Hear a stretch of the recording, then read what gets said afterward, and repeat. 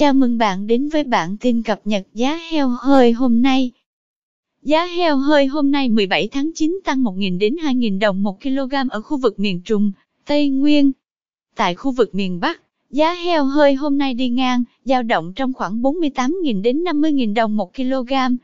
Trong đó, thương lái tỉnh Phú Thọ đang thu mua heo hơi với giá thấp nhất khu vực là 48.000 đồng 1 kg.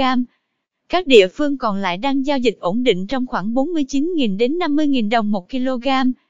Tại khu vực miền Trung, Tây Nguyên, giá thu mua heo hơi hôm nay tăng 1.000 đến 2.000 đồng 1 kg, dao động trong khoảng 48.000 đến 52.000 đồng 1 kg. Theo đó, các tỉnh Quảng Trị, Quảng Bình và Thừa Thiên Huế cùng điều chỉnh giá thu mua lên ngưỡng 52.000 đồng 1 kg, lần lượt tăng 1.000 đến 2.000 đồng 1 kg. Các địa phương còn lại không ghi nhận thay đổi mới về giá trong ngày hôm nay. Tại khu vực miền Nam, thị trường heo hơi thu mua hôm nay dao động trong khoảng 49.000 đến 52.000 đồng 1 kg. Cụ thể là tỉnh Bạc Liêu điều chỉnh giá thu mua xuống còn 49.000 đồng 1 kg. Mức giá cao nhất khu vực ở thời điểm hiện tại là 52.000 đồng 1 kg, được chứng kiến tại tỉnh Đồng Nai.